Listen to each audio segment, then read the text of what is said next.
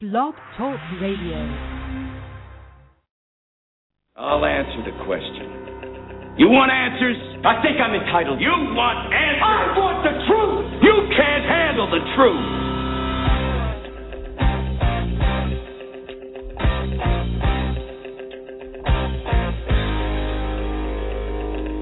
You've heard about it.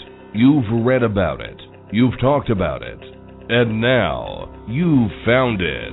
This is Truth About Trucking Live on Blog Talk Radio, the largest radio social network in the world, with your host, Allan Smith, a veteran of OTR trucking, business entrepreneur, and the most recognized name for assisting CDL students and new graduates.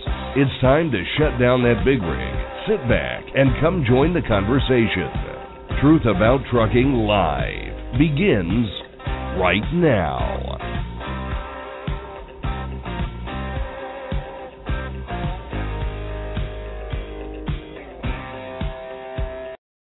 All right, welcome back to the show, everyone. Today is Thursday, January 24th, 2013. Our call-in number, if you'd like to come join the conversation, is 347-826-9170. I'm Allan Smith, along with my trusty co-host, Donna Smith, and I guess you made it, Donna, didn't you?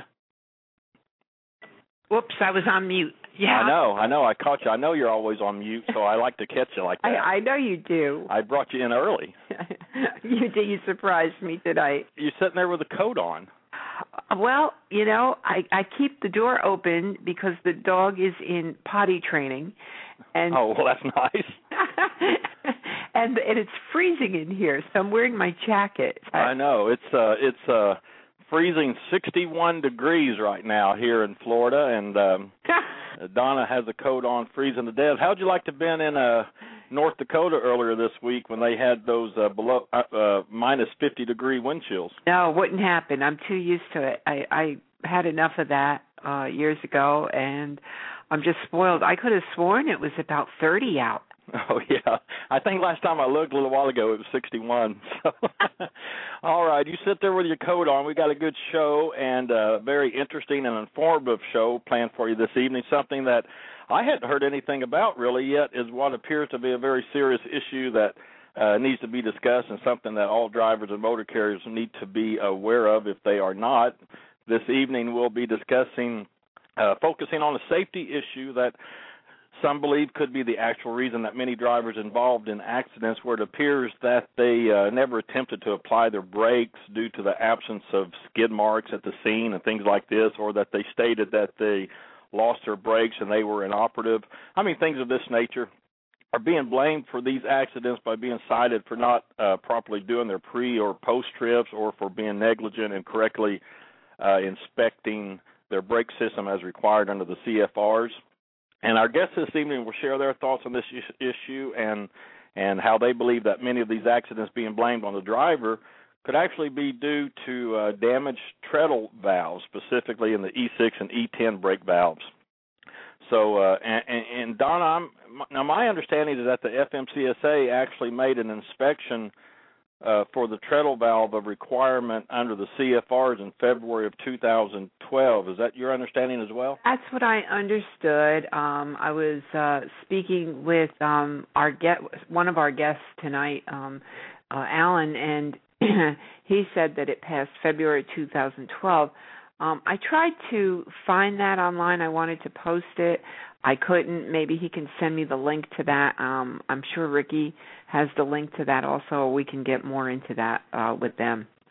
Okay. Well, I did find out. I mean, I know there's been over 40 recalls of these parts, and our guest, Allan, brought it to the attention of the CVSA, the Commercial Vehicle Safety Alliance, and they entered it into the FMCSA DOT inspection orders, and a an inspection bulletin was sent out by the CVSA, but I couldn't find it anywhere in the regulations either. But so I'm thinking, you know, my point here is if I can't find it, then perhaps other drivers and most importantly motor carriers are unaware of this new safety inspection regulation as well. And if motor carriers are unaware of it, then their mechanics and their maintenance departments may be unaware of it. And So you kind of see where I'm going with this, Donna? I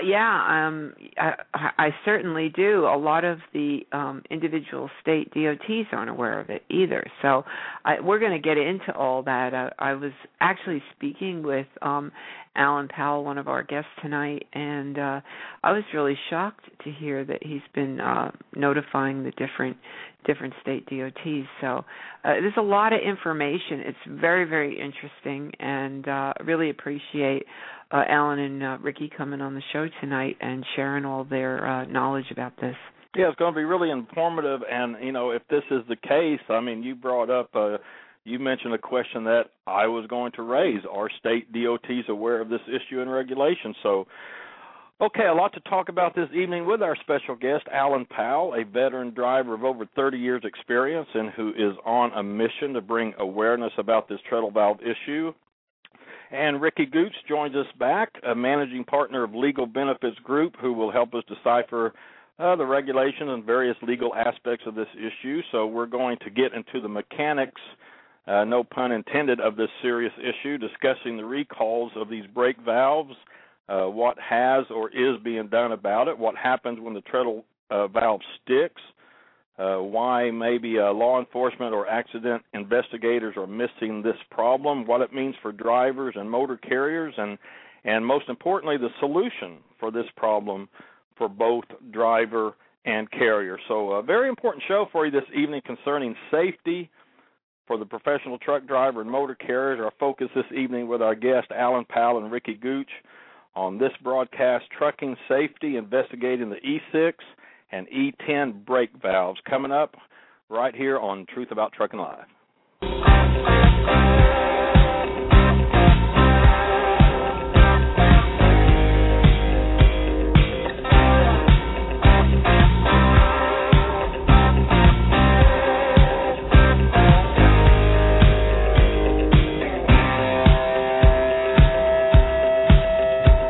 Hey everyone, thanks for listening to Truth About Trucking Live on Blog Talk Radio. I hear from a lot of newcomers to the industry who still have that entrepreneur spirit that has made the United States of America the great country that she is. And many of them still have one goal in mind, and that is to someday have their own rig and become an owner-operator. Truth About Trucking Live is all about providing honest, reliable information about the OTR trucking industry, especially for those just beginning their truck driving careers. Running your own trucking business is part of the entrepreneurial spirit that has kept America moving since trucks were first used by the military in World War I. If you're considering starting your own owner-op business, there's only one name that you need to know: Lone Mountain Truck Leasing.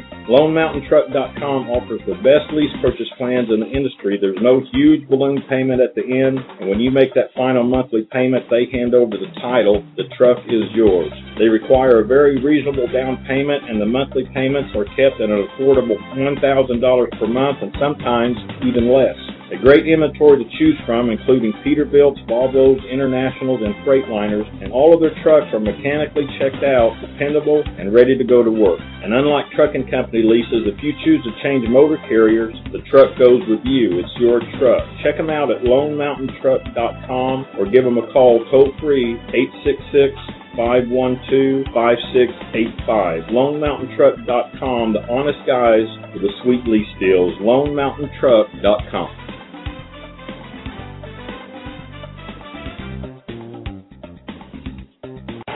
Ready, Porter? Man, it's crowded tonight. Care if I join you? Sure, have a seat. Sorry about the paperwork. Name's Cole. Appreciate it. I'm Harlan, by the way. Here's a fill-up for you guys. Thanks, honey. Harlan, you look hungry. What can I get you? I'll have a Coke and whatever he's having. Back in a bit. What are you doing with all this paperwork, driver? Looks like you're tripping over your trip sheets. I want to get a jump on these taxes before they jump me. There is a better way to manage your trucking paperwork. With TripSheetCentral.com, you're a login away from tracking every aspect of your business. TripSheetCentral.com organizes your information easily so you can see how your business is performing. That sounds easy. And it's fast. Time-consuming paperwork is eliminated with a low-cost monthly subscription. I no longer have to worry about invoices, settlement reports, or fuel tax returns. TripSheetCentral.com does that for me. Manage your business information securely with TripSheet Central. Visit TripSheetCentral.com at your next stop. This is Truth About Trucking Live with Alan Smith. To be a part of the program, call in now at 347-826-9170. Skype users can call in by clicking on the Skype button on our show page. To be a sponsor of the show, email Donna at info@truthabouttrucking.com. Now, back to the show.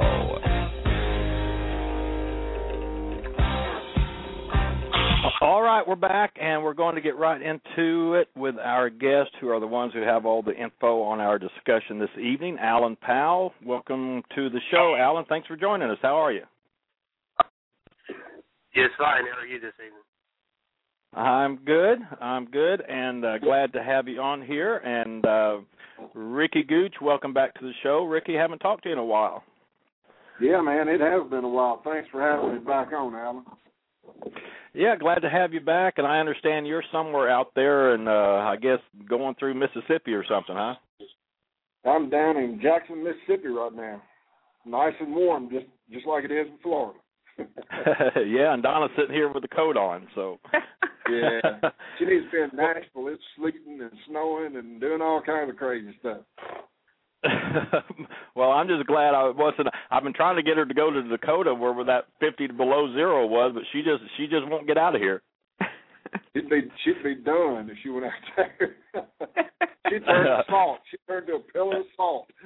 Oh man, I tell you, it's too cold for me. But listen, we're glad to have you all on here. This is we've got to try to get through some information here. It's and Allan and Rickey, feel free to jump in at any time. You know how it works here. But I guess, Allan, let's start with you. You described yourself as a consumer advocate for the prevention of truck accidents. So what led you down that road, and why the passion for this issue that that we're going to be discussing this evening?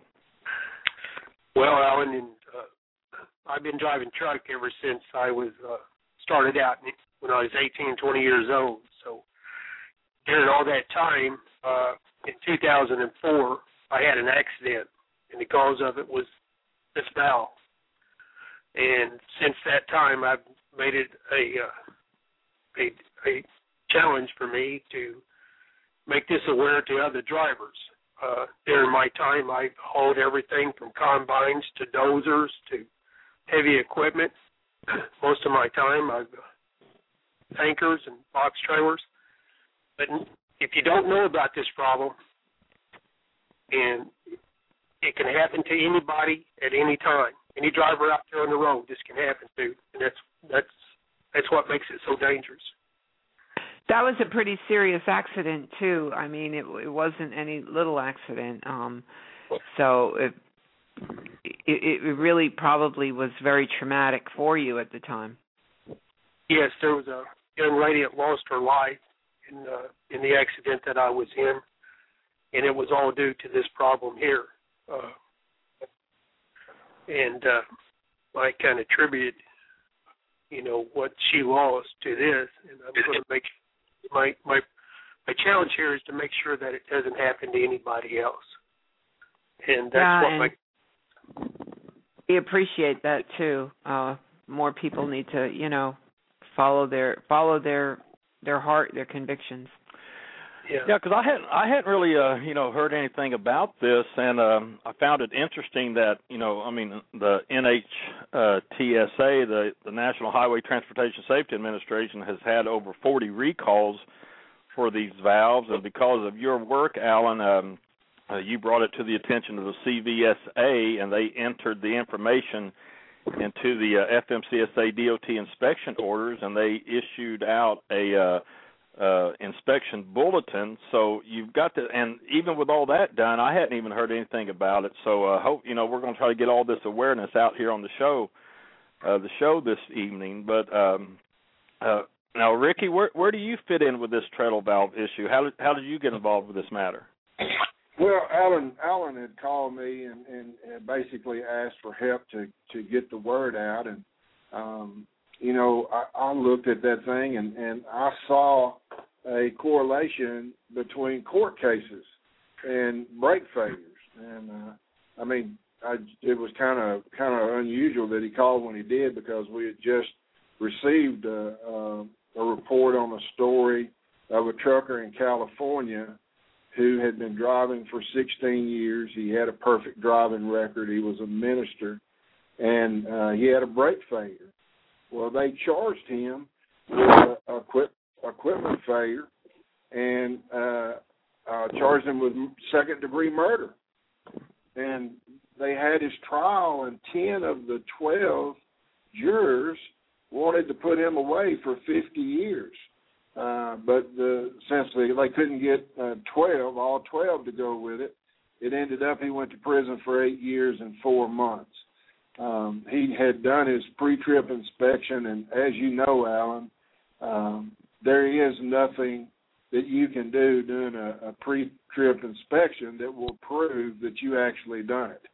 They don't provide any paperwork for you to fill out. They don't do anything, really, that helps you protect yourself when they ask you that question. And then I went to some of my clients, and I asked them about, I actually took this paperwork that Allan provided me and asked them if they knew about this part failure. I was surprised that many mechanics did know about it, but they don't give that information to drivers. They don't share that information with drivers.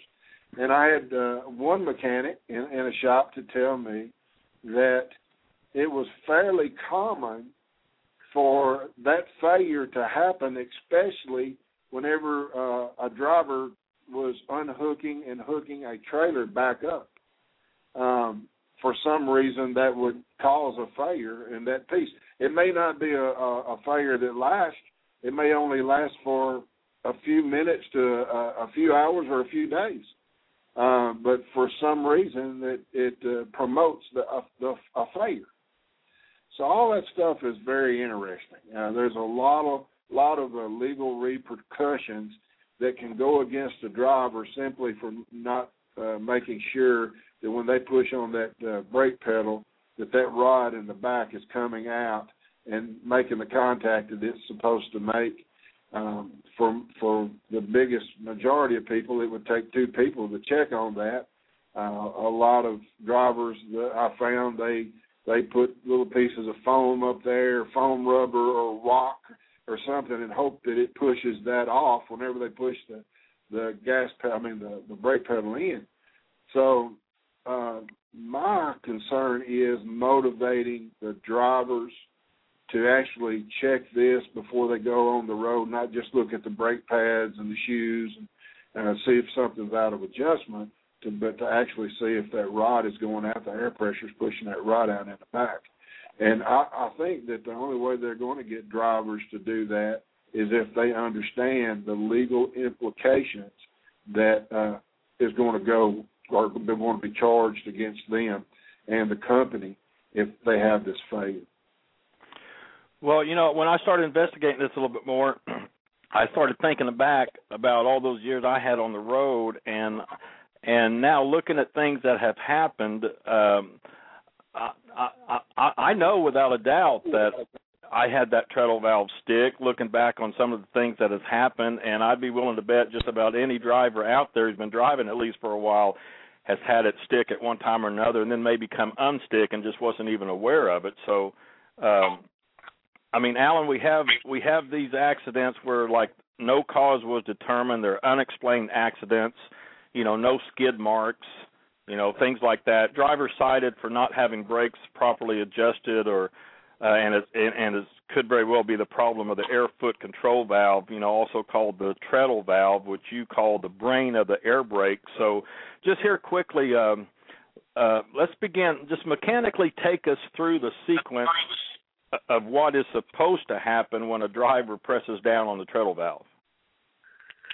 When a driver presses down on the treadle valve, it presses the plunger that sits on top of the valve, really.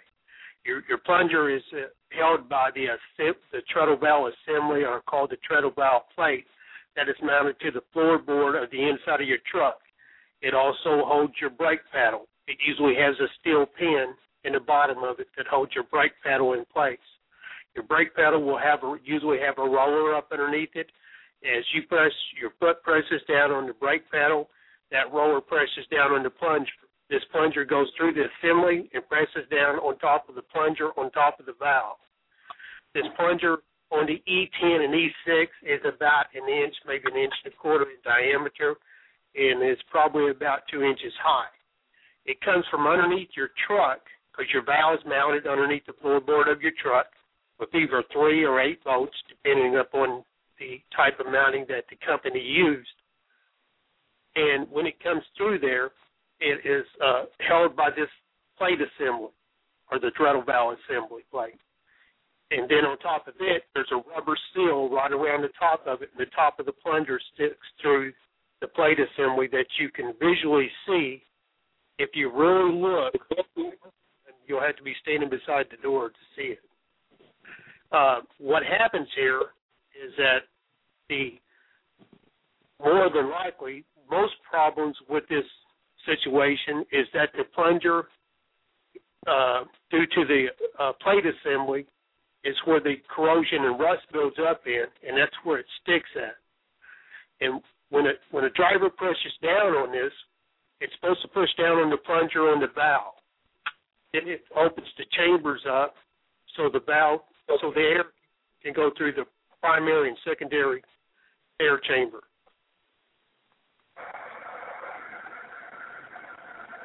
Okay, so now this corrosion, this treadle valve corrosion, chemicals being used on the road, like salt, like we see DOT spreading out that salt, liquid salt. The corrosion to the treadle valves. There's more trucks on the road today. I mean, but yet, like we said, maybe a lot of drivers, motor carriers, and even state DOT departments may be unaware that this could be the cause of many of these unexplained brake failure accidents. So let's make it real simple here to understand. These chemicals on the road, such as liquid salt, etc., can corrode the inside of the valve's housing, and the only way to really know that this corrosion is inside the housing having an effect on the treadle valve is to disassemble the valve. Is that right? You don't disassemble the valve. The valve itself is up underneath the floorboard. Number one is your brake pedal. You can take the pin out of your brake pedal. It'll disassemble from the treadle assembly, which is the plate. And then you can unbolt the plate, lift it up, and then that'll let you inside of the treadle valve assembly plate and also into the plunger. Then the plunger will lift up off of the valve. And the maintenance to this thing is to inspect your plate, make sure that the rubber seal on top is not cracked or have a pinhole in it so foreign materials can get inside of it, and to lube it with what they call barbarium grease. And, Allan, you've been a driver for many of years. My question to you is, until I brought this to your attention, did you know that you were supposed to make them? You broke up. I was supposed to what? I said, until I brought this to your attention, did you know that you were supposed to maintenance that valve? No. Okay. No, and this was a point I was trying to drive at. I mean, that sounds like a pretty good little work for a mechanic. I mean, company drivers are expected to get out there and start the disassembly of this thing? No, sir. Here, I'm going to pick on Bandex here, and I'm just going to read you what's on the computer, and you can go to Bandex E6 valve or E10 valve and go to their maintenance and get this same thing. It says, at a minimum, the E6 and E10 valve should be inspected every 6 months or 1,500 operating hours comes first. And then it says every 3 months, 25,000 miles or 900 operating hours, clean any accumulation, dirt, rust, and foreign material away from the heel of the plunger boot and mounting plate. Lubricate the treadle roller pin, and hinge pin with barbarium grease, number BW204-M, index part number 246671. Okay, but now, Rickey, this is, I mean, it still sounds to me like this is something that the motor carriers and their maintenance departments should be aware of and a regular part of their shop maintenance program. And yeah, that's exactly right. And I think that's one of the big things that Allan is up against is not only notifying the companies that this problem exists, but educating them about it, because the carriers that we sent the information out to, we followed up with, and mostly what happened was we sent them to all the safety managers. The safety manager sent the information upstairs to either the owners or the CFOs or CEOs, and that's exactly where it stayed. And basically what they did was they called the mechanics and they said, do you know about this problem? And like I said, most mechanics do know about the problem, but it is the watchdog is the driver for the whole truck. He's the captain of the ship. He notifies you when something's going wrong. But if he don't know about this problem or the possible failure of this problem and what to do, it's not going to get done. And I think everything so far is kind of fell on deaf ears. And that's a big worry. Okay, well, let me ask you this, Rickey. If an inspection bulletin was sent out by the CVSA concerning this issue, then where was that sent out to? All the motor carriers? Yes. So all the motor carriers should be aware of it. They should be, but again, the problem is not them knowing about it. The problem is them sharing the information with the drivers and telling the drivers what to do about it and making sure that stuff is done. And as you well know, Allan, sometimes it takes a real big shock to get somebody to do anything, and it may come down to legal action, or instead of notifying the drivers and the owners, is to notify the insurance companies and let the insurance companies put the pressure on them. I might be able to help you out here. The bulletin from CVSA, that bulletin just went out to all the people that belong to CVSA, like FMCSA, or say like your big cities who have their own DOT people, like say Fort Worth, Texas, or Chicago, or St. Louis. If they belong to CVSA, which stands for Commercial Vehicle Safety Alliance, then they would have got that bulletin. But Allan, today I referred you that FMCSA took it into their advisement to put it into their vehicle inspection. They did that off of the CVSA bulletin. And I emailed you that today so you'd have a copy of it. Oh, okay. I hadn't been on my email. Yep. Okay. Okay, but it is in the CFRs now. Is that what you're saying? No. Here's what I was told. And just a minute, I'll get you the gentleman, the FMCA man that told me this.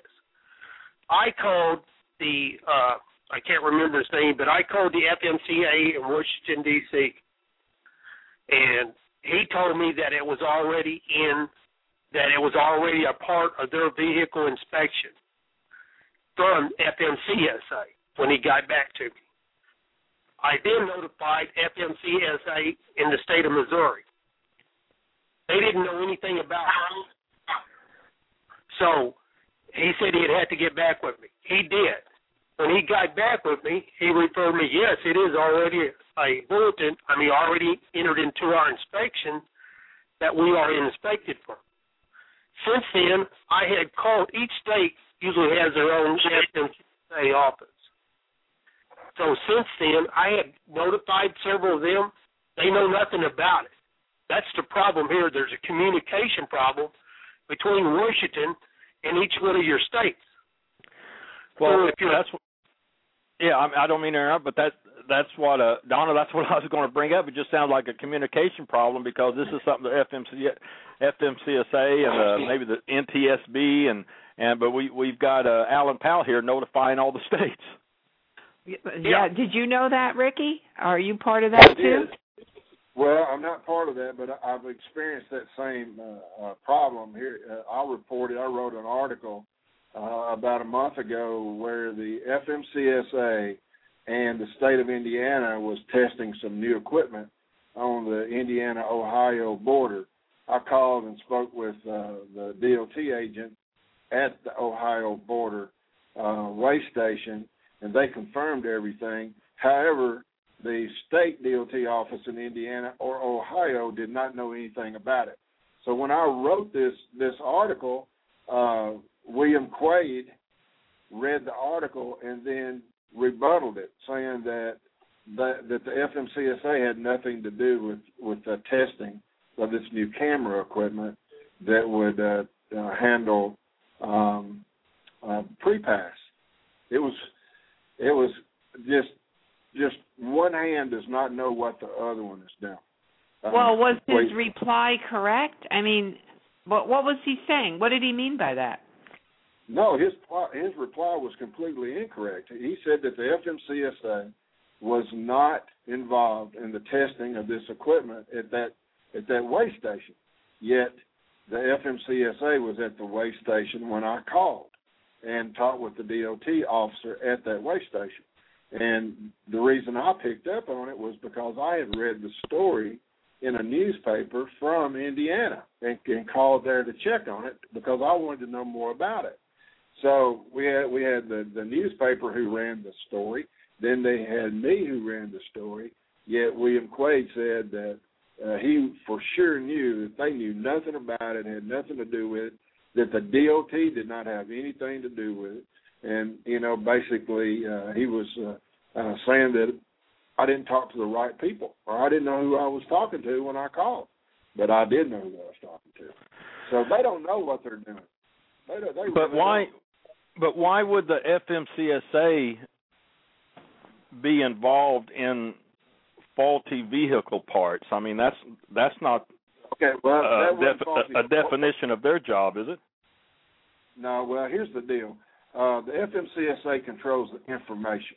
They have the information, and what this equipment they were testing at this site actually read the license plates and DOT numbers of truck stops and then printed out at the officer's in his hand. He had this unit and would print out all the information about that truck before it actually pulled into the weigh station.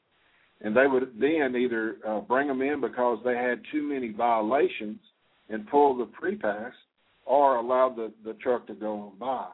So the FMCSA involvement was only because they were helping to provide the information that was going into this equipment.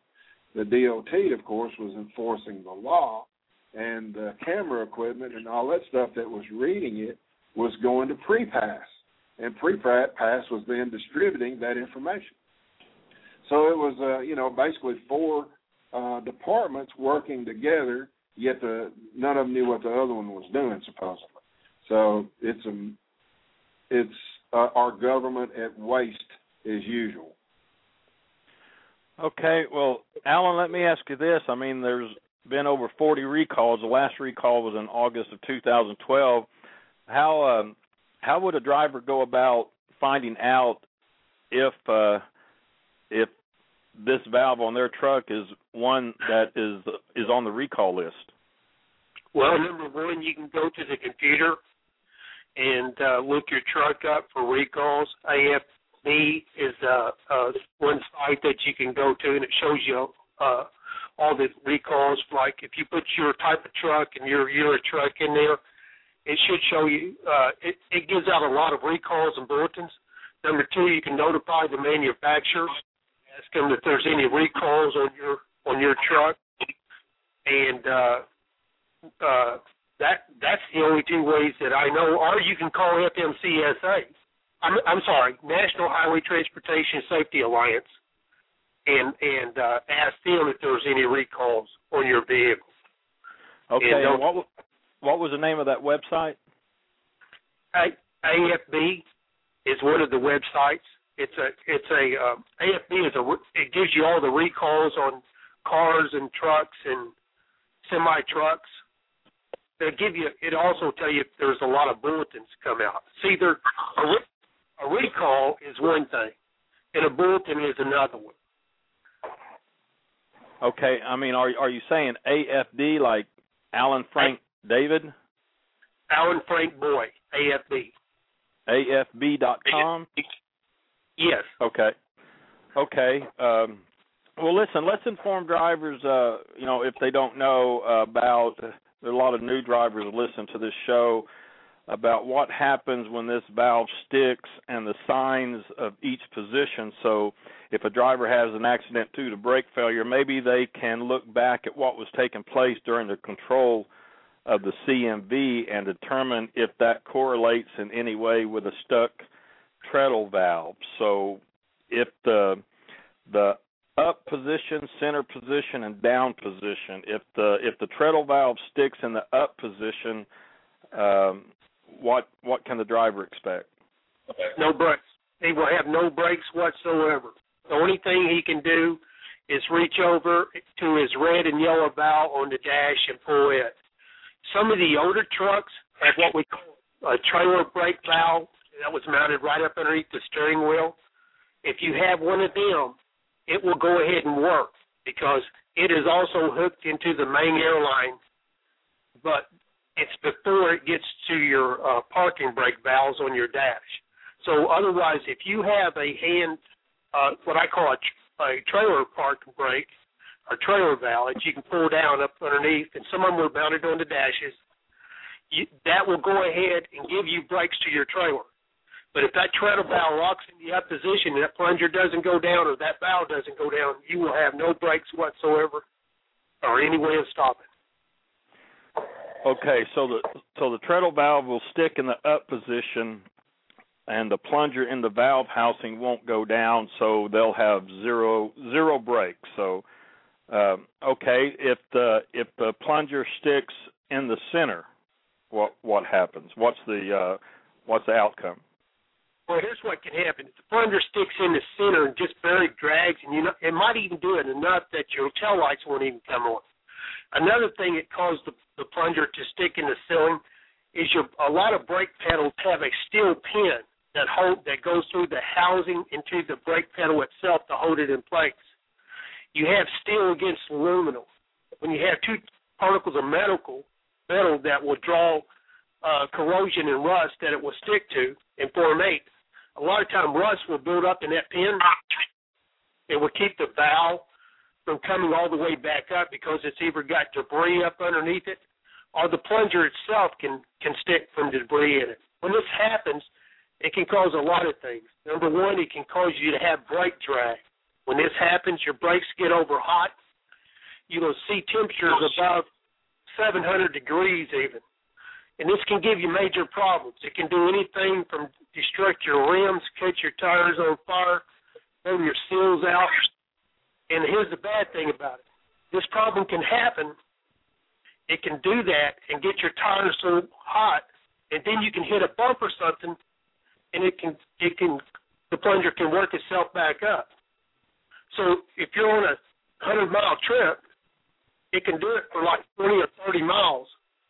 And then all of a sudden you're looking in your rearview mirror and you see smoke coming out and you don't know what caused it. You think you got a brake dragging.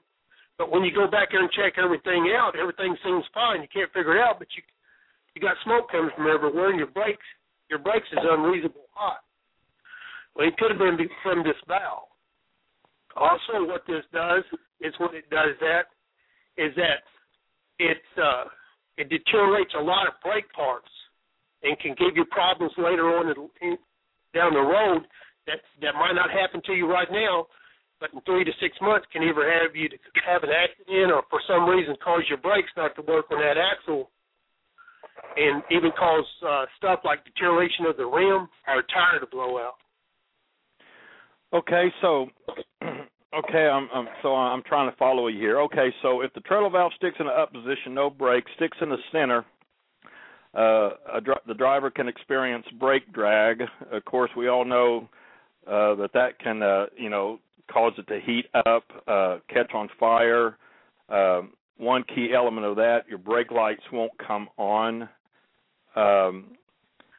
Okay, so that's the up. And Donna, we were talking about that too a little before the show. this could be the reason for many of these unexplained accidents, where once the jarring of the accident unsticks the plunger, and that's why it's never detected. Well, that was, and I know Allan has an interesting story to share with everybody. The fact that after the accident it could jar it, and that it doesn't show that anything's wrong. Allan, you want to share with us that bus story that you and I were talking about? Well, let's see. You have to refresh my memory. Allan Powell. Oh, I was going to say there's two Allans here, and I'm totally confused. I don't know what you're talking about. Okay, a bus story, Allan? Well, let me give you. Here's the bus story. A gentleman was driving a bus, had something like 26 people in it, I believe. What happened is he knew he had brake problems and tried to stop at a prior town. There was nobody that could help him out there, and it started working again. So during his trip, he was going, and the brakes failed again. When it failed, he hit a Ford pickup head on, and had a man and a little 4-year-old girl in it. It killed the little 4-year-old girl. When the accident was done, they took the bus to the towing yard, and the investigators and DOT went there to investigate it. They went over it twice, and they couldn't find anything wrong with the bus, what would have caused the wreck, so they were going to blame it on the driver. Due to the people that was on the bus, they went and talked to them. They told the story that the bus driver tried everything he could to stop it, that he didn't have no brakes. So if he didn't have them people on that bus, it had been his word against theirs. But once all 26 people, or however many people they spoke to, took up for the driver, they went back and looked again. Once they went back and looked again, they felt the problem was the treadle valve. Due to the corrosion that was built up in it, it was what caused the bus to have the accident. Also, okay. Oh, go ahead. Also, if you want a well-known lieutenant, named Lieutenant Kevin Kelly, you can go to YouTube video, put his name in there, and go to the video on YouTube, and that's similar to what happened to the fire truck that killed him and hurt 6 other firemen in an accident where the fire truck went through a T intersection and into a building. Wow, and one thing too, Ricky, we ought to bring up in case no one has thought about it, but this treadle valve sticking causing these accidents. This still goes on the CSA, the driver CSA. Well, yes, it does, and again, another big problem is that most drivers who have an accident, if it's determined the accident is their fault, they're fired immediately. So they've lost their job. They have an accident on their PSP, and it's almost impossible for them to get another job. So if they have no idea what's going on, which they don't, that's for sure, then they're losing their job, they're losing their career, or they're going to court and they're being prosecuted and they're being sued for personal damages, and it can be a life-ending, career-ending accident, and not even counting all the other things that can go along with it. So, well, it's bad enough that even if it's not the driver's fault, that they get points on their PSP or CSA. Okay. Right, if that truck is towed away, they're going to get points for an accident. Okay, even if it's not their fault. And I know that was a big issue on one of the hearings a few months ago. Not their fault. Yeah, you're right. I remember that. Do you remember that? I think he was a congressman from Alaska. I can't remember his name. Young. I think his last name was Young. Yeah, I think you're right. And, boy, he was so disgusted at that hearing, the fact that the driver, even if it wasn't his fault, was going to get points. Well, now we could take this a step further, because now, okay, if it is the driver's fault for the accident, okay, he's going to get fired. But in a case like this, it's not his fault, it's mechanical, and he can even go to jail. So That's right. Losing your job is like nothing compared to jail time. So this is pretty serious, I would think. Is this what happened to, you said there was a minister that this happened to and he got 8 years? I believe so. I mean, there hadn't been any investigation done about it, but all of the things that they had printed about the story indicated that he had done everything. His brakes were working perfectly, and he said the brakes did not work. And then they said it was because the brake pads had worn down. Well, what if this valve had stuck in the middle position and worn those, and then the valve was still stuck, and he didn't have any brakes when he needed to stop and avoid the accident that he was in? If they don't know to check for something like that, if there's no motivation to check for something like that, it's not going to be done. So they didn't. That was my question. You answered it. They never did check that valve. No. It was unknown equipment failure is what they finally assigned to it, and he still went to prison. Yeah, that's the undetermined, unexplained accidents that that we're talking about, and okay, Allan, we got one more position. Okay, the up position, treadle valve sticks in the up position, no brakes at all. Sticks in the center position, cause brake drag, brakes to heat up, fire, pretty bad stuff. So if the treadle valve is sticks in the down position, what symptoms of CMV control is the driver looking at? Okay. That down position usually happens when a truck has been left set for a couple of days or weeks or months at a time. That's more likely when this valve is going to do that. But it can also happen during while a driver is driving. If it happens to a vehicle like a bus or an RV or even a truck, it can cause him to go into a skid, or like a truck and a trailer, it can cause him to jackknife. The driver's wanting to let up on the paddle. It won't release the brakes. It's going to lock you up. And you know what happens then. Gee, I tell you, this is I just find this fascinating, Donna. I mean, I'm sitting here thinking about the years I was on the road and seeing a truck going down the road with smoke coming from the tires, and now I'm beginning to think, well, I mean, it all had to do with this treadle valve. Well, what's scarier, and Allan didn't touch on this, but it caught my attention when he and I were speaking earlier about the drivers who deal with hazardous and chemical materials. Why don't you share a little bit of that with everybody, Allan? Well, I mean, it's pretty simple. Drivers that are in more hazmat or chemicals and hazmats is going to cause corrosion and rust more. And Allan, where you talked about getting the liquid salt on your feet and getting back in your truck, that's a big cause. I think it's like 43 states now use liquid salt instead of the rock salt like they used to use years ago. And that liquid salt's here to stay because my understanding from what I read about it, it's cheaper, it works better, so I don't see the states getting rid of that. What I do see, and what happens here is like, Allan, for instance, like if you haul gasoline or diesel or you're in some kind of chemicals, once you get that on your feet, you might not even notice it. But then you get up in your truck. Most trucks have a rubber mat in them. Very few. I mean, like me, I would lay rugs and stuff down there, and a lot of times in my trucks and stuff. But once you get that chemical in there, and then water gets with it, or anything that can cause corrosion. But you got to understand, a truck around the salt lake will get as much corrosion as chemicals that, like off of your feet or stuff. So here's the deal. You got a truck that goes out by an ocean somewhere, South Carolina, down there where y'all live at, especially the more salt area.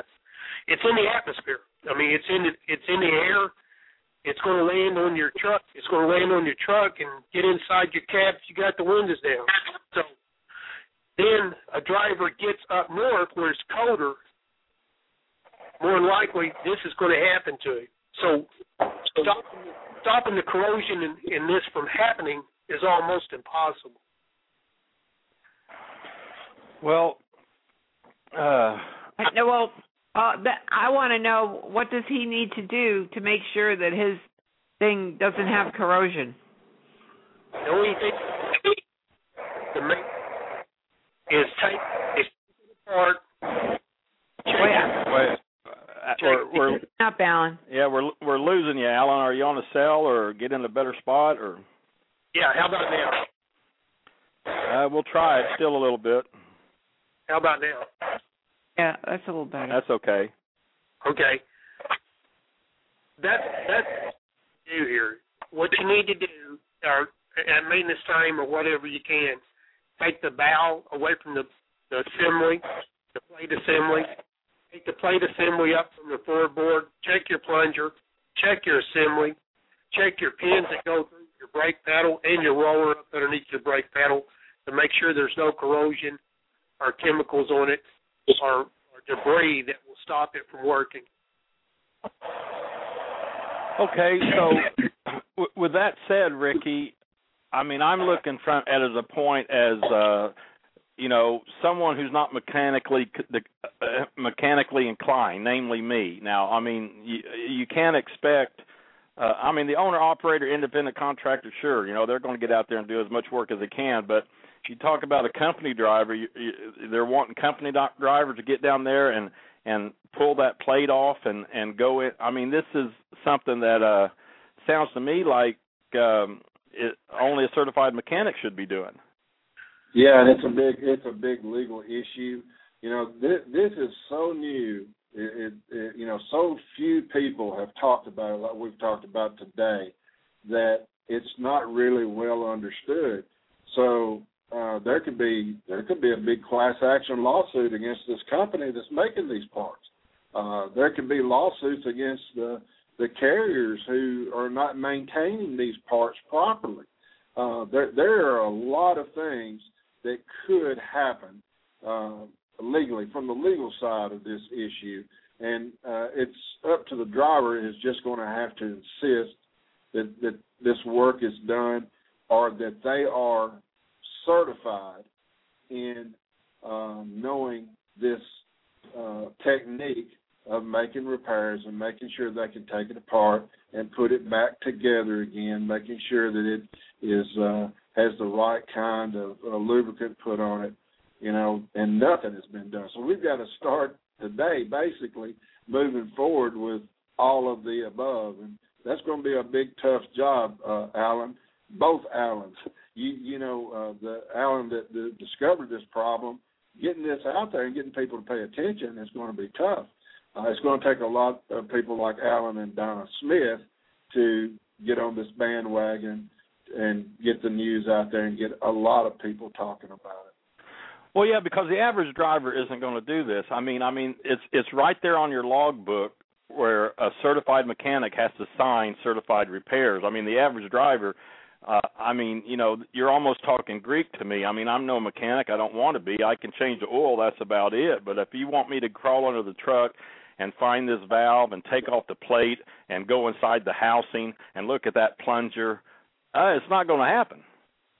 No, it shouldn't be covered under the pre-trip inspection, right? I mean, there's no way that a driver can do that by himself and know for sure that it's working properly. You're talking about going inside the housing. I mean, this is certified mechanic stuff. That's exactly right, and yet the carriers and the mechanics are not even that concerned about it. They'll say, "Oh well, yeah, it sticks," but they're not telling the drivers anything about it or how to fix it or what to check for to make sure that it's not happening. And I don't think if they started to do it in the morning, they'd have to call everybody in, and it'd have to be a heck of a big, long class to get everybody trained. So I don't know where we're at, but until they start smashing some fingers with hammers to get their attention, nothing's going to change. Well, Allan, what about? I mean, pre-trip inspection is mostly a visual inspection. I mean, so what is the outwardly visual inspection that a driver can do, or is there anything that where they can visually just visually do a pre-trip inspection and see that there might be a possible reason for concern? Yes, sir. If a driver will look right up underneath the brake pedal, the plunger will stick up above the rubber boot. If he will look at that real close the best he can, if he sees corrosion on that, I wouldn't drive that truck. Also, there's it's usually a black rubber boot that's between the treadle valve assembly and this plunger. And what it's for a dust cover or debris cover to keep from debris getting between the plunger and the plate. If that thing is cracked or you see any wear to it or anything, I would bring it to either my mechanic's attention or I'd really be worried about it. Another thing is you can, on some of the older models, you can look right up underneath the bottom of the brake pedal and there's a steel pin that goes through there to hold the pedal in place to the treadle valve housing.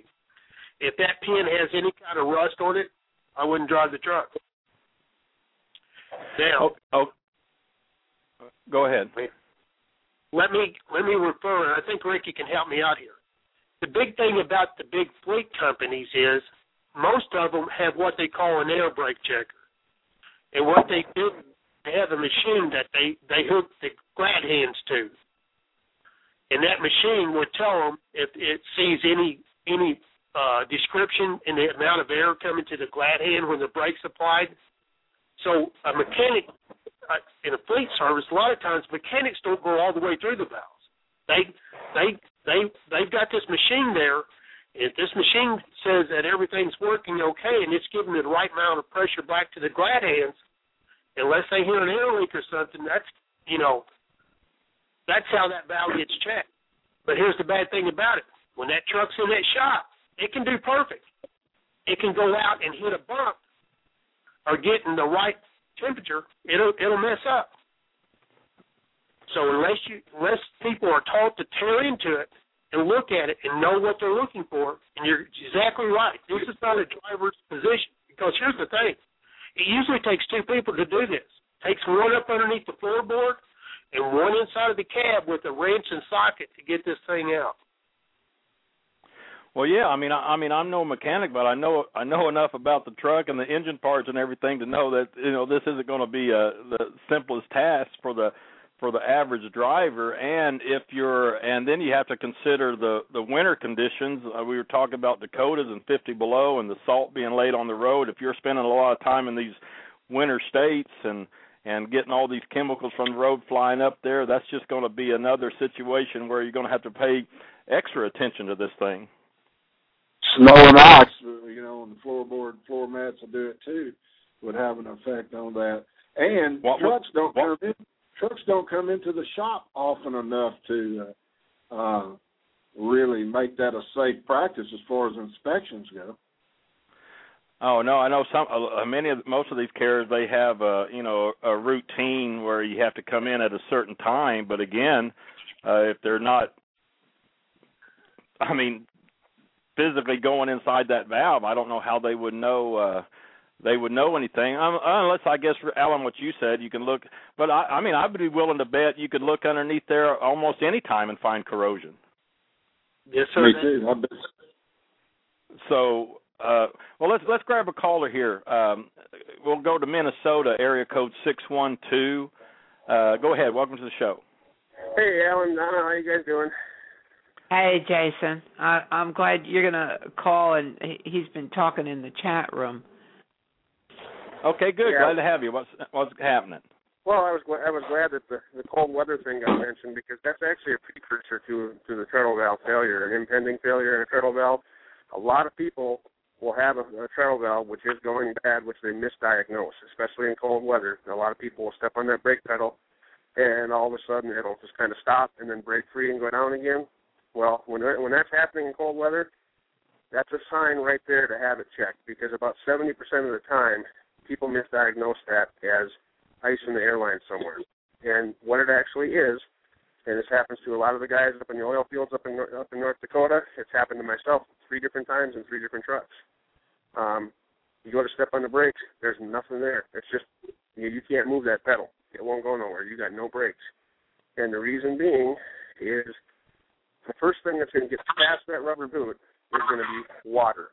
And once the water gets in there, it's going to freeze up solid. You get into cold temperatures. And once you get that ice in there, every time that pedal moves, it's just like shards of glass. You're cutting into that boot. Every time you depress that brake pedal, it's just like running a small razor in there. It's going to cut up that boot. And you're going to get these small channels in there, which is going to allow stuff to filter in there, dirt, road chemicals, everything else. And eventually you are going to have a complete failure of the treadle valve. And, hearing you say that, I'm just sitting here thinking the times I've been in those winter states, you can feel that thing stick and break loose through the vibrations in your feet because, I've listened to you talk. I've felt that, but I've gotten out and gone out to the rear axles of the trailer to see if there was any ice buildup on the brakes. But the vibration, what I was feeling probably was that treadle valve sticking and unsticking, and I could feel it. I could feel it come through, the foot pedal. And that's exactly it. A lot of it, and it's just that common thing. Everybody gets that stigma inside their head. Well, it's just some water in the airlines. I'm just going to add some de-icer to it and whatnot. And the thing is I'm a firm believer. I've never used de-icer in my life, and there's a reason why. And that's because I get out routinely and I drain my tanks and make sure the air dryer's working properly, that kind of thing. And that's what will save your brake system is maintain it. That's the biggest thing. Those air tanks have drains on them for a reason, and we all know that the great majority of drivers probably never crack the valve on them. Yeah. And that's just it's a huge thing, especially up in the northern states where it gets cold. And normally it's not gonna act up until all of a sudden it's 15, 20 below outside, and it'll start to act up, and it'll get worse and worse and worse. And pretty soon you'll have nothing. You'll hit that pedal, and it won't move. And it's happened to me, and it's no fun driving on icy roads coming down a mountain with no brakes. Yeah, I hear you. And another thing that can be done, too, is when people take big trucks in, everybody says, well, I want to get my truck washed because, it's dirty. So they bring it into the local Blue Beacon or wherever, and they have them spray off the outside of it. You know what? Pay the extra $10 to have them open up the hood and pressure wash the hood, pressure wash the stuff underneath. They're gonna if they do a good job, they're gonna clean a lot of the stuff off of that treadle valve. Yeah, that's a good point. And the other thing is too is occasionally find some sort of a rubber treatment that is and read the directions on it, read the labels on it, and see if it actually will protect the rubber boot, because there's so many of these things out there that like tire shine and stuff like that. You don't want to be using stuff like that. That stuff over a period of time actually breaks down the integrity of rubber. But you can find stuff to treat it. And it's one of those things where over a period of time, if you throw it into your pre-trip inspection and you're actually looking at it, because most people don't even look at it. They look at the compressor, they look at the air lines, they look at their brake shoes. They totally bypass that treadle valve. And once you get yourself into the habit of looking at it, you're not always going to be able to tell from the outside, but you will be able to see if there's warning signs of it about to happen. Where is it, Jason? I can't. You have to pick the hood up of the truck. You just open up the hood of the truck, and you can. On most of your trucks, you can see down, just like you guys were saying. You can look and you can see. If you look on the inside of your truck, you can see approximately where the plunger rod will come down from the floorboard, or it'll go out through the firewall and go to a pivot pin, and then it'll push down. And you can kind of see that, and all you have to do is follow that down, and that'll go down to the treadle valve. Yeah, I think it's pretty easy to find if you just start at the firewall and go down. Yep, exactly. Obviously nobody's going to be able to have the time to take it apart and inspect it internally. As we've already established, that's something that the shop should be doing. Right. But you can kind of keep an eye on it and know if there's going to be a problem. But especially now, especially guys, with some of the cold snaps we've been having and everything else. I know up here in Minnesota, it's been plenty cold. Up in the Dakotas, it's been plenty cold. Where people are going to start having this act up a little bit, and the first thing I think is it's just some water in the lines. I'll get back into warmer weather and it'll be fine. Yeah. All right. Good. At that point, it won't be fine. At that point in time, you've already got contaminants inside the boot and inside the valve. All right. Well, yeah, appreciate it. But Rickey, I'm sitting here thinking, I hate to say it, but probably the most neglected, I really hate to say it, but probably the most neglected thing that drivers do is the pre-trip. Well, that's true. That's something that we teach religiously nowadays is a pre-trip, because it has so many legal implications that go along with it if you have an accident. But everything is still moving very slowly as far as CSA education goes, Allan. They're paying a little bit of attention, but not a lot. Do you know that 80% of the people that we teach every week still do not know what CSA is? 80% of the drivers that we teach every week. I believe it. That is such a bad job. The carriers are guilty here of really destroying these drivers' lives and careers, and it's a terrible thing. And if anything's going to be against the law, that's what the FMCSA should do is force these companies to teach the drivers the things that they need to know, and not just put them out there blind. This thing with this valve, though, it can cause a lot of people to be killed, and the fact that Allan has got the federal government to pay attention to this, and he's also got them up in Canada that has picked up on it now and is putting this information out, I think backs up everything that he's saying, and we're just going to have to get a lot of people educated, get it out there as fast as we can, and let drivers know that there is protection for them for this. If they get fired because of a brake failure, because of an accident, they can call Justice for Truckers. They can call us, and we'll send them to the right people to help them get their jobs back and back pay, if that's the case.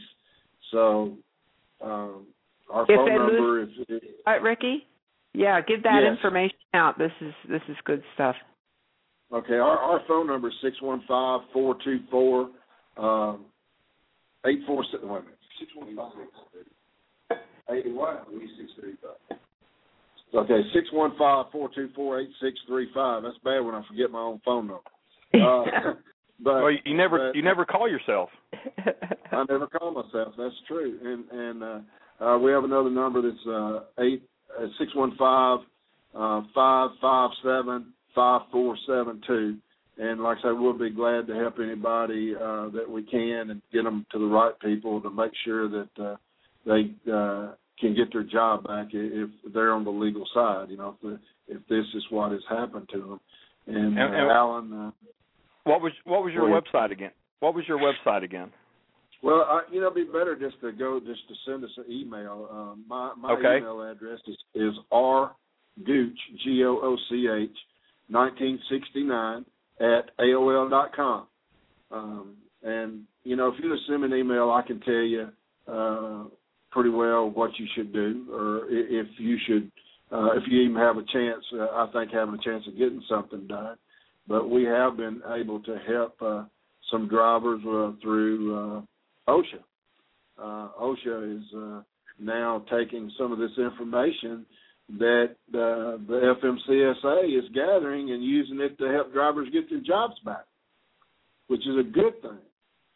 So now, how did this come about with driver fatigue? What is the correlation, Allan? You were telling me that people are being cited for driver fatigue. Well, I think the FMCSA's thinking is that driver fatigue is one of the leading causes for these accidents. But when you have these brake failure accidents, and you have accident investigators out there and the cause of the accident is undetermined or unexplained, or they just can't simply figure it out. And Rickey, you know more about it than me, but if these unexplained accidents can't be figured out by the investigators on the scene, oftentimes they just write it off as driver fatigue. Is that right? Yeah, it is, and there's a cause for that. The driver fatigue scores are some of the highest scores in PSP and SMS in the industry as far as what the records that the FMCSA is keeping. So they look at that driver fatigue as being high all the time, and that means that these drivers are overworked.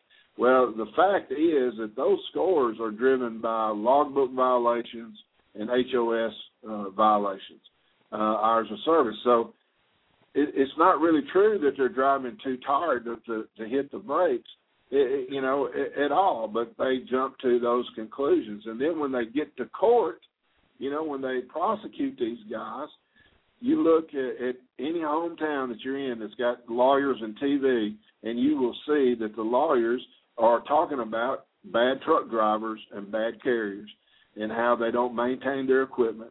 And then they get to court and they pull their SMS scores and they see that they've got high scores. And the jurors think that, hey, these guys are bad. I've been hearing about it now for a year or two, that, all these lawyers are after them because they're killing people, and innocent people are going to jail. They're going to prison because of it, so because they don't have good defense. So, the FMCSA is trying, they say, to help, but in a lot of ways they're destroying the industry. They are predicting right now that over the next 10 years that truck driving will continue, the amount of truck drivers that we have will continue to decrease. We try to ask all of the drivers that come into our classes every week if they are recommending to their friends and their family, their kids, to go into trucking. And everybody says, no, I couldn't do it. I can't recommend anybody go into trucking. So, this industry is essentially dying right now. And nobody's aware of it, or they're not aware of it as much as they need to be to do something about it. And that ought to be a big concern for us all, because I don't know about you, but I don't want to eat grass. Yeah. Yeah. Well, grass. Yeah, I hear the same thing, and I know that's a serious situation in the industry, and then you have those who are just continue to call it a driver shortage, but they're not really telling you the true reason for the driver shortage. But well, I don't I know you're out on the road, Rickey. I never I don't know how long you can hang with us. Are you still okay? Yeah, I can give you a few more minutes. Okay. Well, just let me know if you need to go, because I know I know you're out there. I was just going to mention to Allan, what was it, about a year ago, Donna? One of these gas haulers around here, he was rolling down I-75. Everything was just fine, and he was just rolling along, and all of a sudden he looks in his rearview mirror and he has a tire fire. I don't know if you remember that. You remember that? Oh, yeah, I do. I was on mute. Okay, yes, I do. Okay, and then, he got pulled over. He'd been running all night long. Everything was fine. And all of a sudden, just out of the blue, here was a fire. He jumped out of the truck and took off, and that whole truck and trailer just burned to the ground. And, Allan, you got me thinking now that for something like that just to happen out of the blue with no indication of anything wrong, just out of the blue, it just happened. That could have been possibly a treadle valve. Last time I heard, he said they really never figured out what caused it, but this could very well been it. How common, Allan, do you think this problem is out there? My personal opinion, and my personal opinion only, either 50% of the accident that happens, this problem is either a particle cause of the accident or it could be the whole cause of it. Okay, so if we're focusing on these E6 and E10 valves, is that the major type of valve that's used in this industry? Then I guess. No, sir.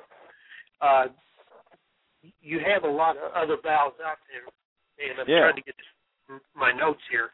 But the reason that makes this valve here so bad is the location of it. It comes through the floorboard and sticks right up through the bottom. Along with the E6 and the E10, the valves that were made in Bendix, the valves that were made like that, there's an E10P and E8, which the E10 took over the E8. So your E8 would be an older vehicle. There was an E3, an E2, an E12, and E14, which was made similar to the E6 and the E10. The E6 and the E10 are, if you go to the store, is the one they're going to hand you now, and they'd replace the others. But there's other types of valves, too, like an E7 or E5, which is a granted direct control valve that goes in. And there's other companies that make a few valves. Only thing is, Bendix is probably the number one valve making the air foot control valve, or called the treadle valve, that I know of. Okay, well, Ricky, if these valves have been recalled since the 1970s, and as recently as August 2012, that's a lot of recalls. I mean, why is the problem still there? I mean, what are they doing under these recalls? Well, I think it's because nobody's put two and two together.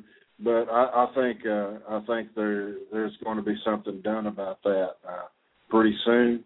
I think the FMCSA is putting so much stuff on the trucking industry right now that they don't know what to look at, and they don't know what to be worried about.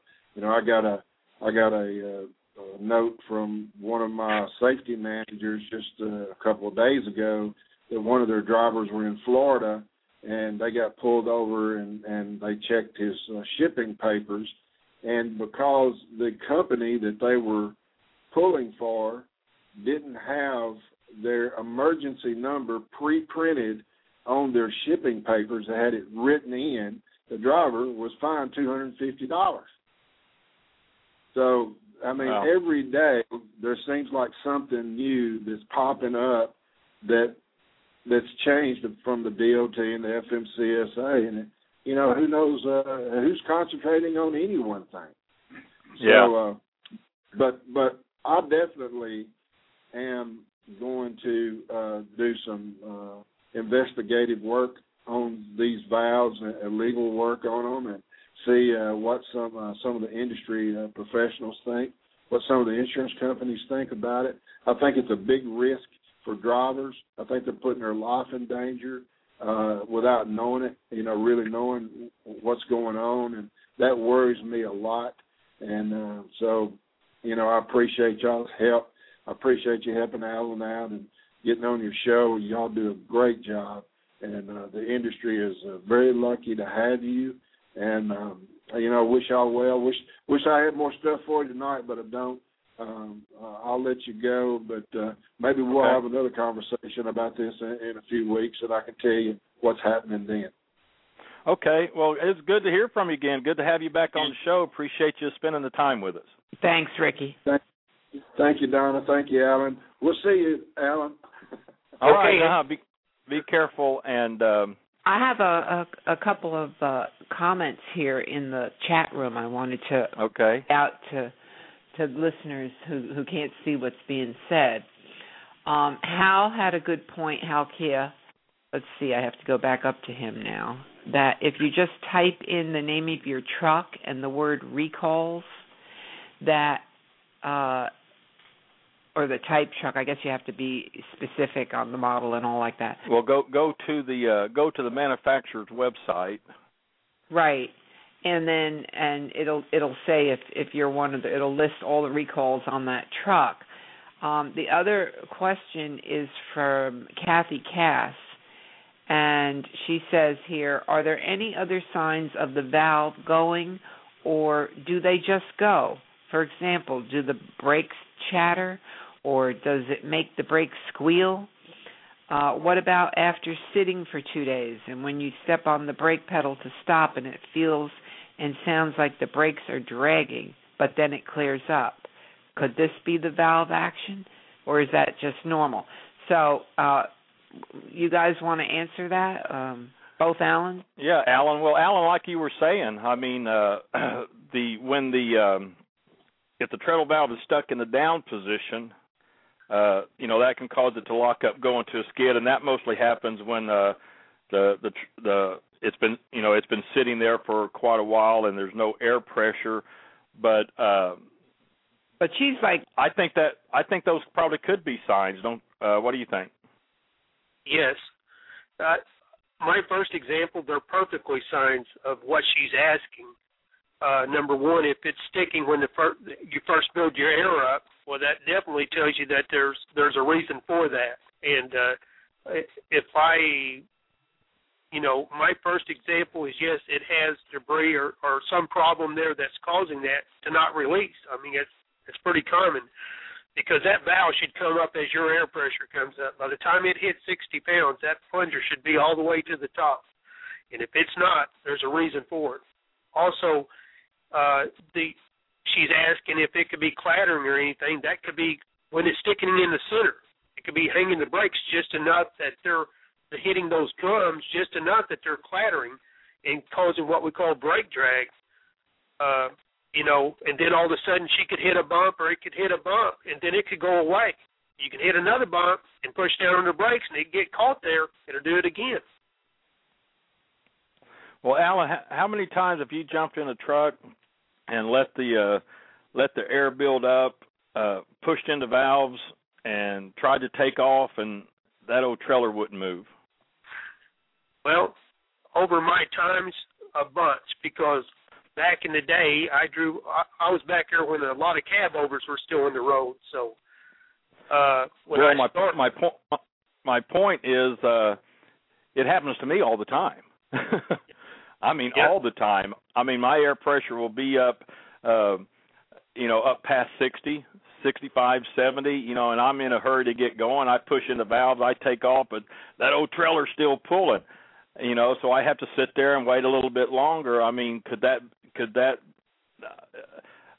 I never thought about it till this show, but I mean, that could be this valve we're talking about. Yeah, Allan, but you're talking about a totally different situation. See, from the foot control treadle valve, you have other valves. You have one set of valves called the ATR6 valve, which just had a big recall on it. It just stopped, I think it was 80,000 trucks back in 2012 from new trucks from being delivered because of a problem with it, similar to this same problem we're talking about here today. And then you got another portion valve back there in the back of your trailer that splits your air up, that works just like this foot control valve does. Right. Any one of the three valves could be causing it. But you got to, it sounds like to me from what you're asking, yes, you have a valve problem or you have a reason that's sticking. Because the minute that air comes up, it starts at 60, from 60 up to 90, them brakes should be free. At 80 pounds of pressure, them brakes should be completely backed off and that vehicle should roll just as pretty as she please.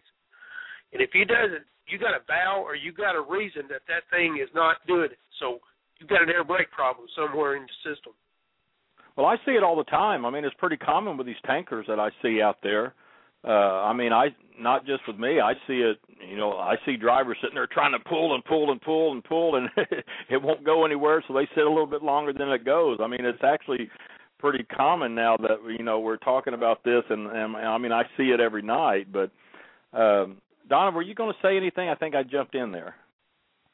No, I think I just wanted to, read those comments in the chat room because I know a lot of people are listening, and there's a lot of good information that people share in the chat room. I just wanted everybody to be able to hear it. The one thing I did want to say, though, is that now that this is out there, and of course I know Rickey isn't on right now, but when there's these unexplainable accidents, is there a possibility, or should we be striving for the requirement that this be looked at as one of the routines of the investigation of the unexplained accident. I mean, right now it doesn't seem like it is a routine that they look into this.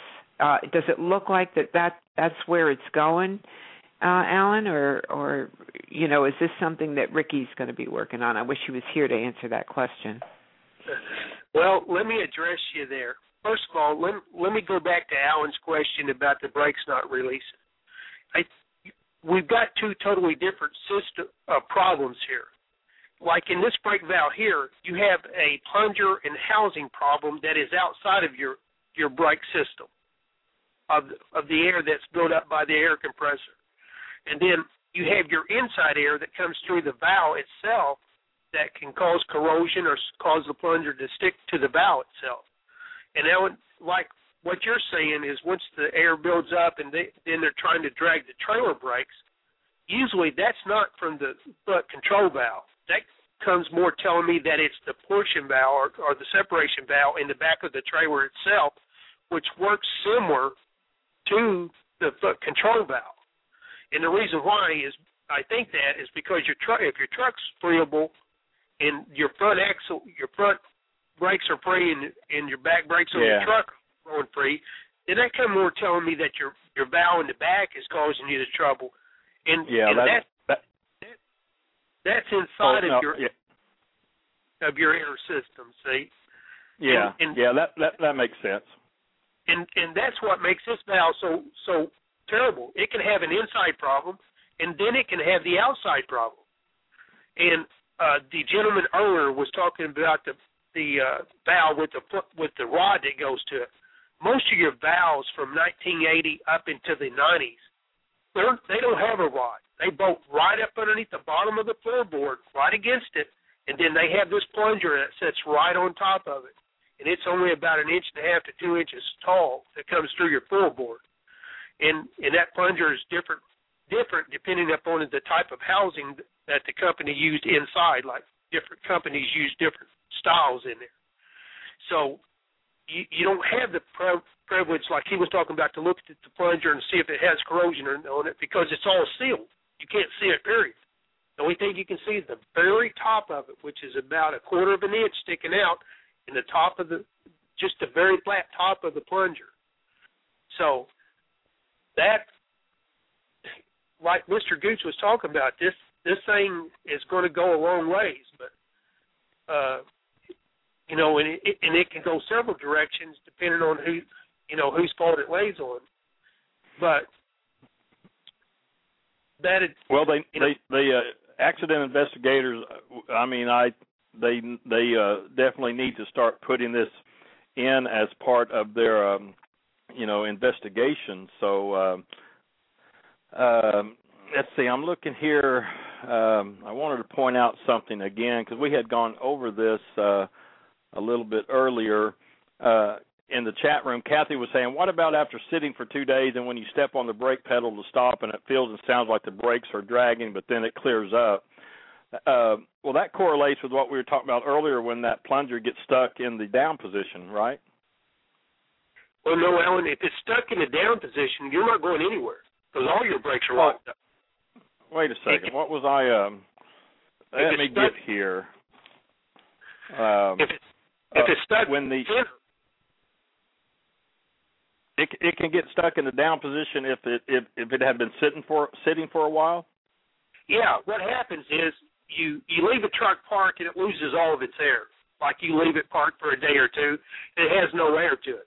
Well, when it loses that air, that plunger is going to come down because air is what pushes the plunger up.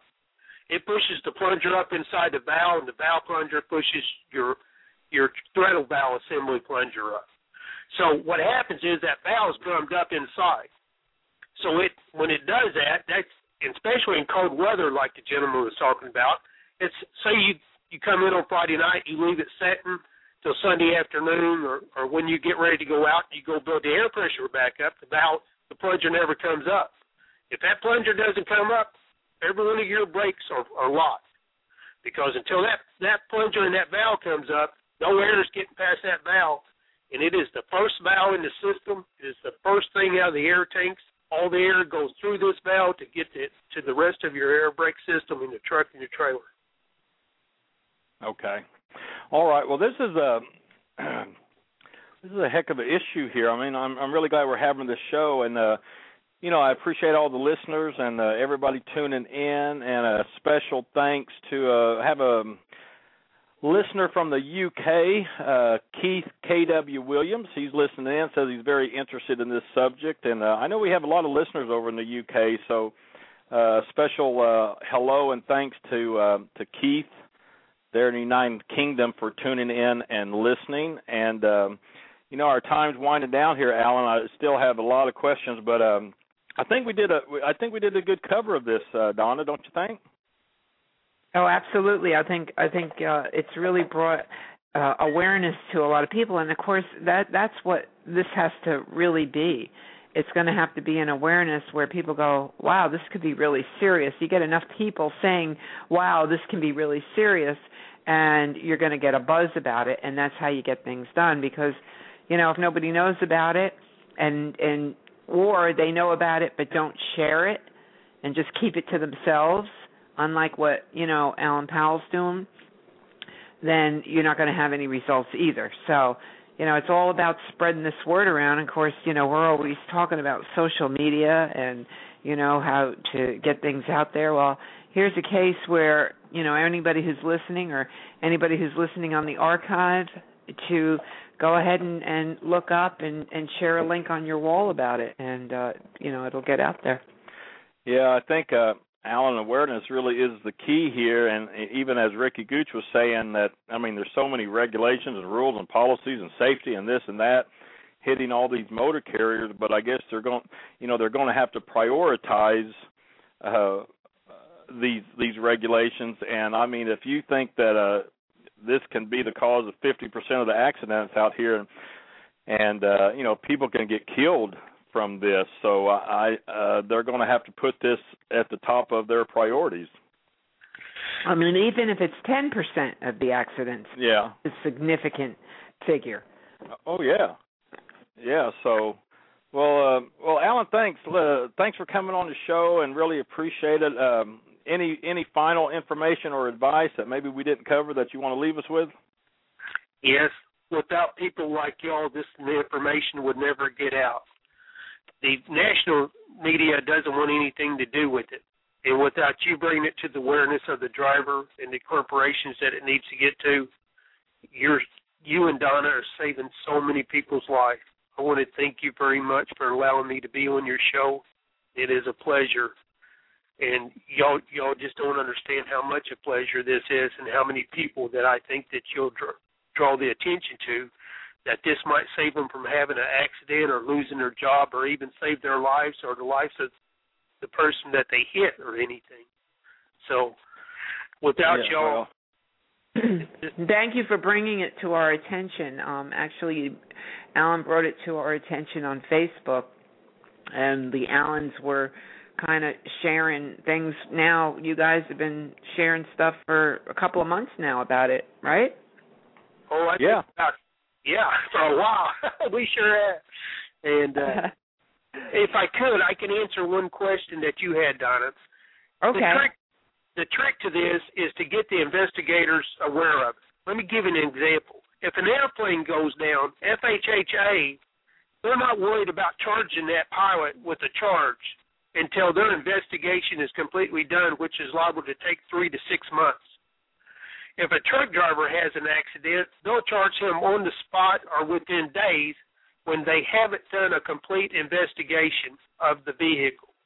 I think our biggest problem is we're going to have to teach the investigators, or are going to have to do a better job if they're expecting to charge the people with a charge.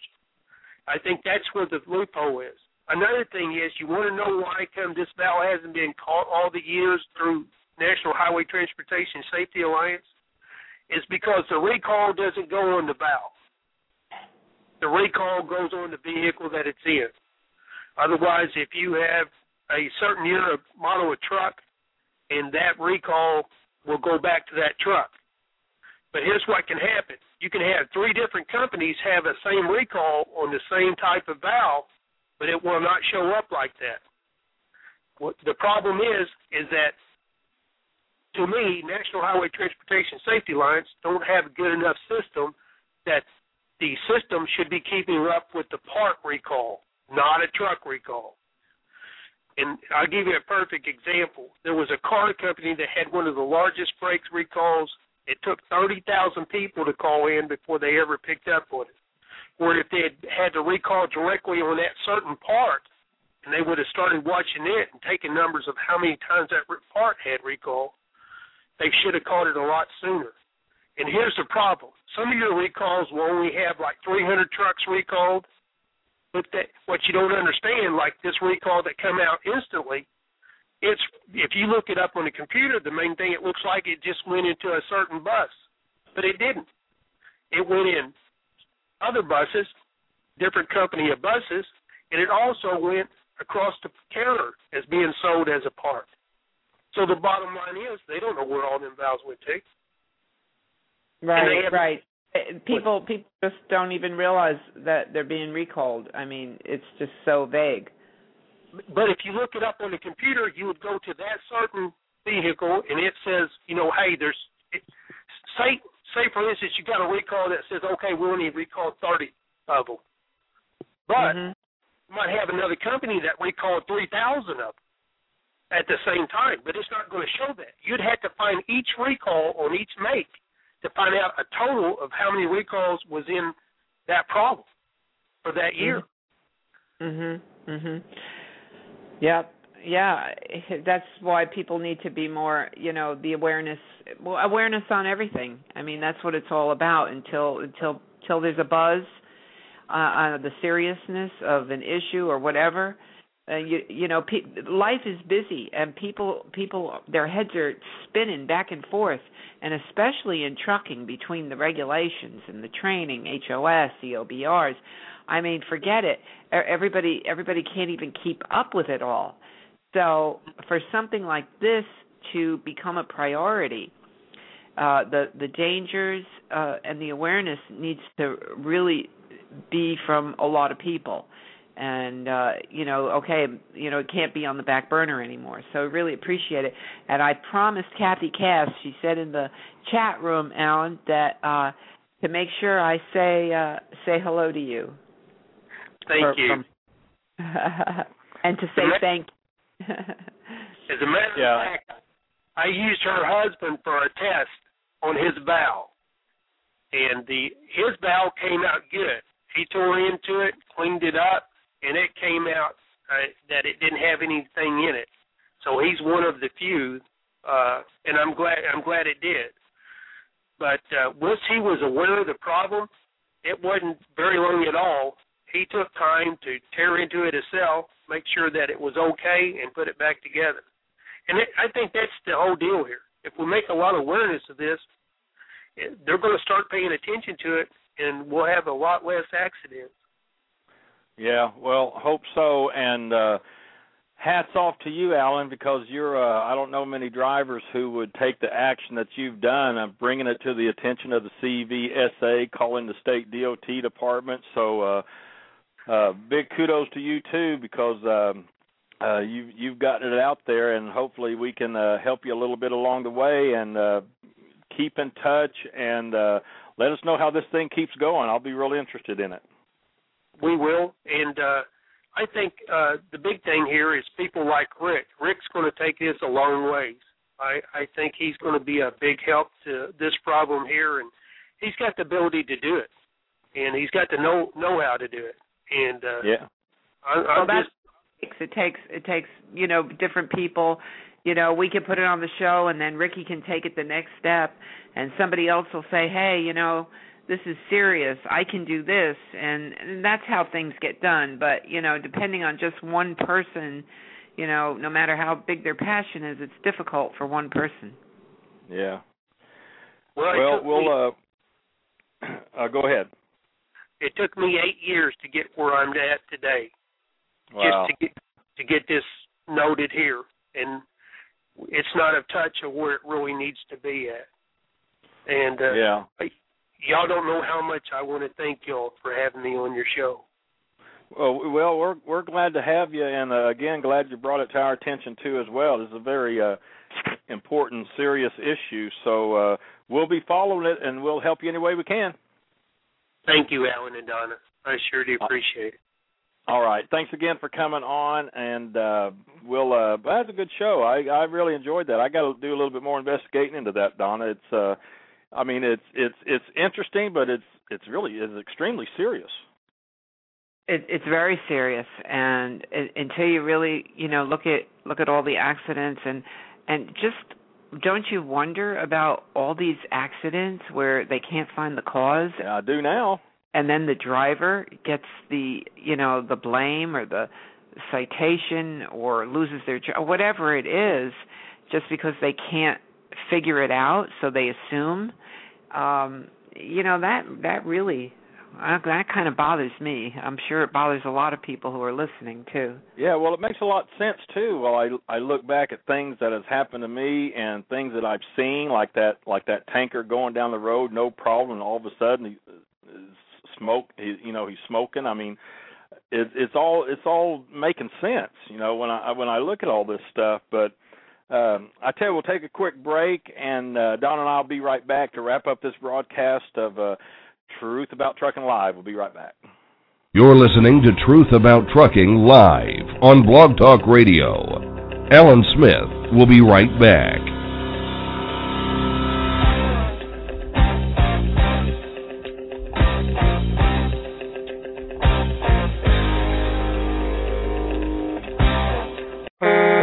Heads up, truckers.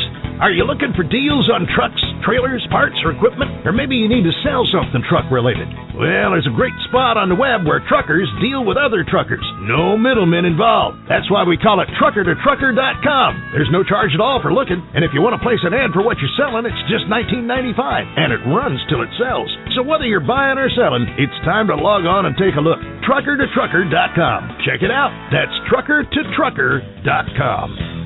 Hey everybody, Allan Smith here with Truth About Trucking Live with an important message for owner-operators and fleet owners. Hodion Incorporated is a company that makes the Dynasis APU, and if you're considering an auxiliary power unit for your truck but thought you just couldn't afford it, you need to talk to the Dynasis guys about their all-new financing program. The Dynasis APU saves fuel and provides AC, heating, plug-in power, all of those comfort necessities you deserve when you have to shut down for your mandatory break. It's definitely the smart way to be comfortable and save money. Their finance program is designed to make your monthly payment nearly half of what you're spending on fuel, with the goal of making APUs available for every hard-working driver. They realize that times are tough and that credit is hard to come by, so they offer 4 credit plans giving all owner-operators and fleet owners a guaranteed financing opportunity. They can even get you hooked up with grants that can cover APU costs as well.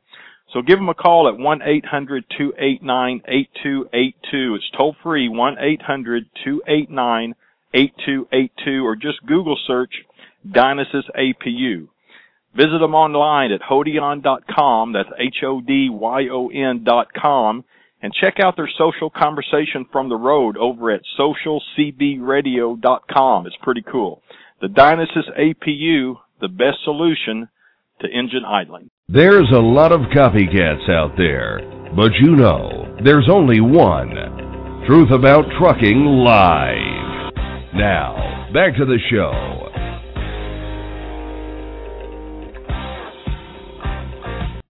All right, Donna, I never confirmed with you before the show. Any announcements for us this evening? Well, tonight I just wanted to, I don't know if people are aware of our other websites, and especially since the January 7th meeting, public hearing at the FMCSA held about the CDL training standards. Chris, you've been talking about more training standards since I actually met you. Yeah, years and years. So this was a great victory that was brought up in a public hearing, and we took part, and a lot of drivers took part and gave their comments. So it was really great. In the meantime, we have a website called truthabouttrucking.com, and there's a lot of valuable information for, new drivers, students, even veteran drivers.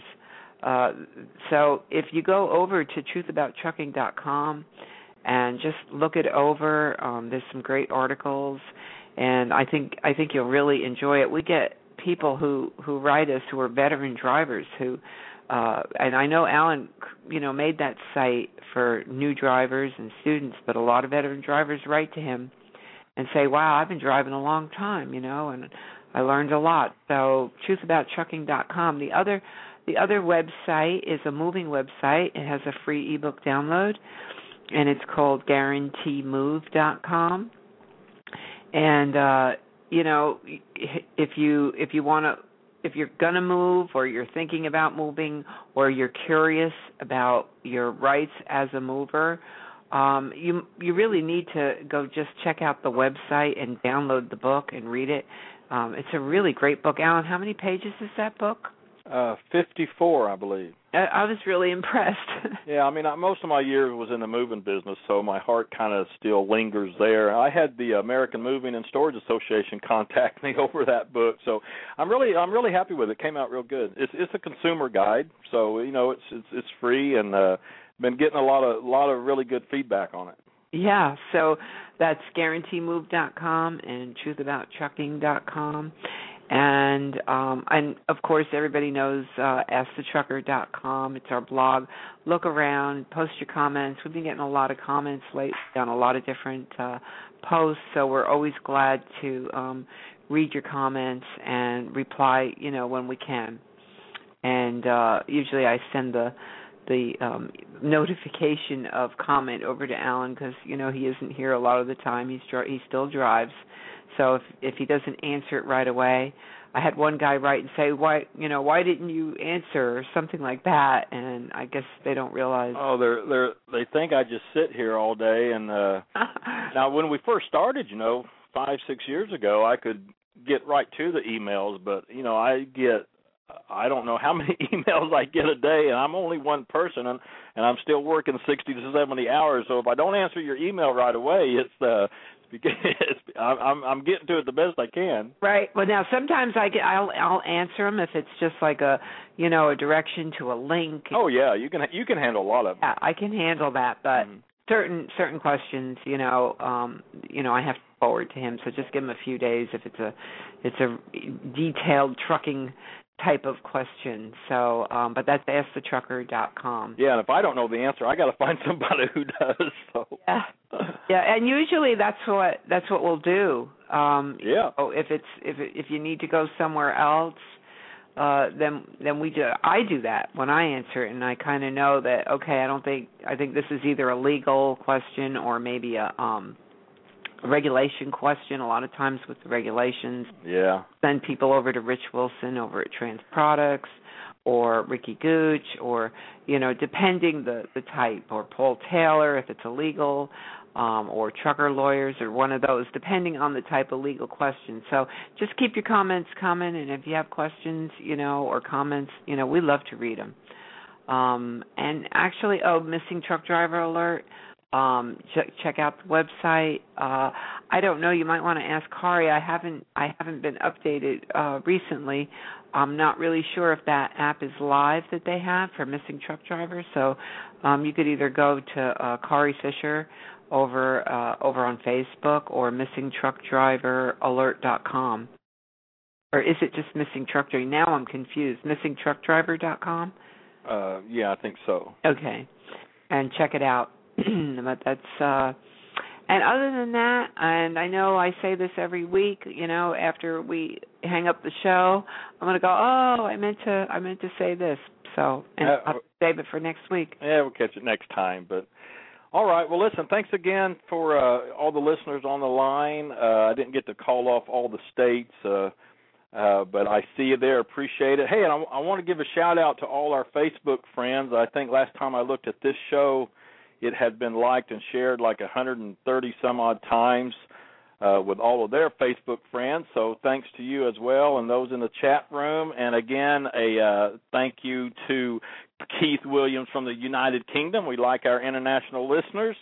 And, again, special thanks to Allan Powell and Rickey Gooch. And one thing I didn't mention was Allan Powell is on Facebook if you'd like to hook up with him. Donna, isn't he Allan Night Runner and Allan Trucker on Facebook? Yes, he is. Yeah. Forgot to put that out, but if you want to hook up with Allan on this brake valve issue thing, you can find him there on Facebook. And so appreciate everyone tuning in this evening, and or if you catch us from the archives, either way, we appreciate you listening. And, boy, I got some lights flashing here, but due to the nature of this program, the opinions expressed in this broadcast are those of the participants and do not necessarily reflect the opinions of the host, co-host, or Blog Talk Radio. But be sure to bookmark us and add us to your favorites. And, again, thanks for tuning in, everyone. We appreciate it. And until next time, on behalf of Donna Smith, truthabouttrucking.com, AskTheTrucker.com, Blog Talk Radio, and Truth About Trucking Live, I'm Allan Smith. Drive safe, and thanks for listening.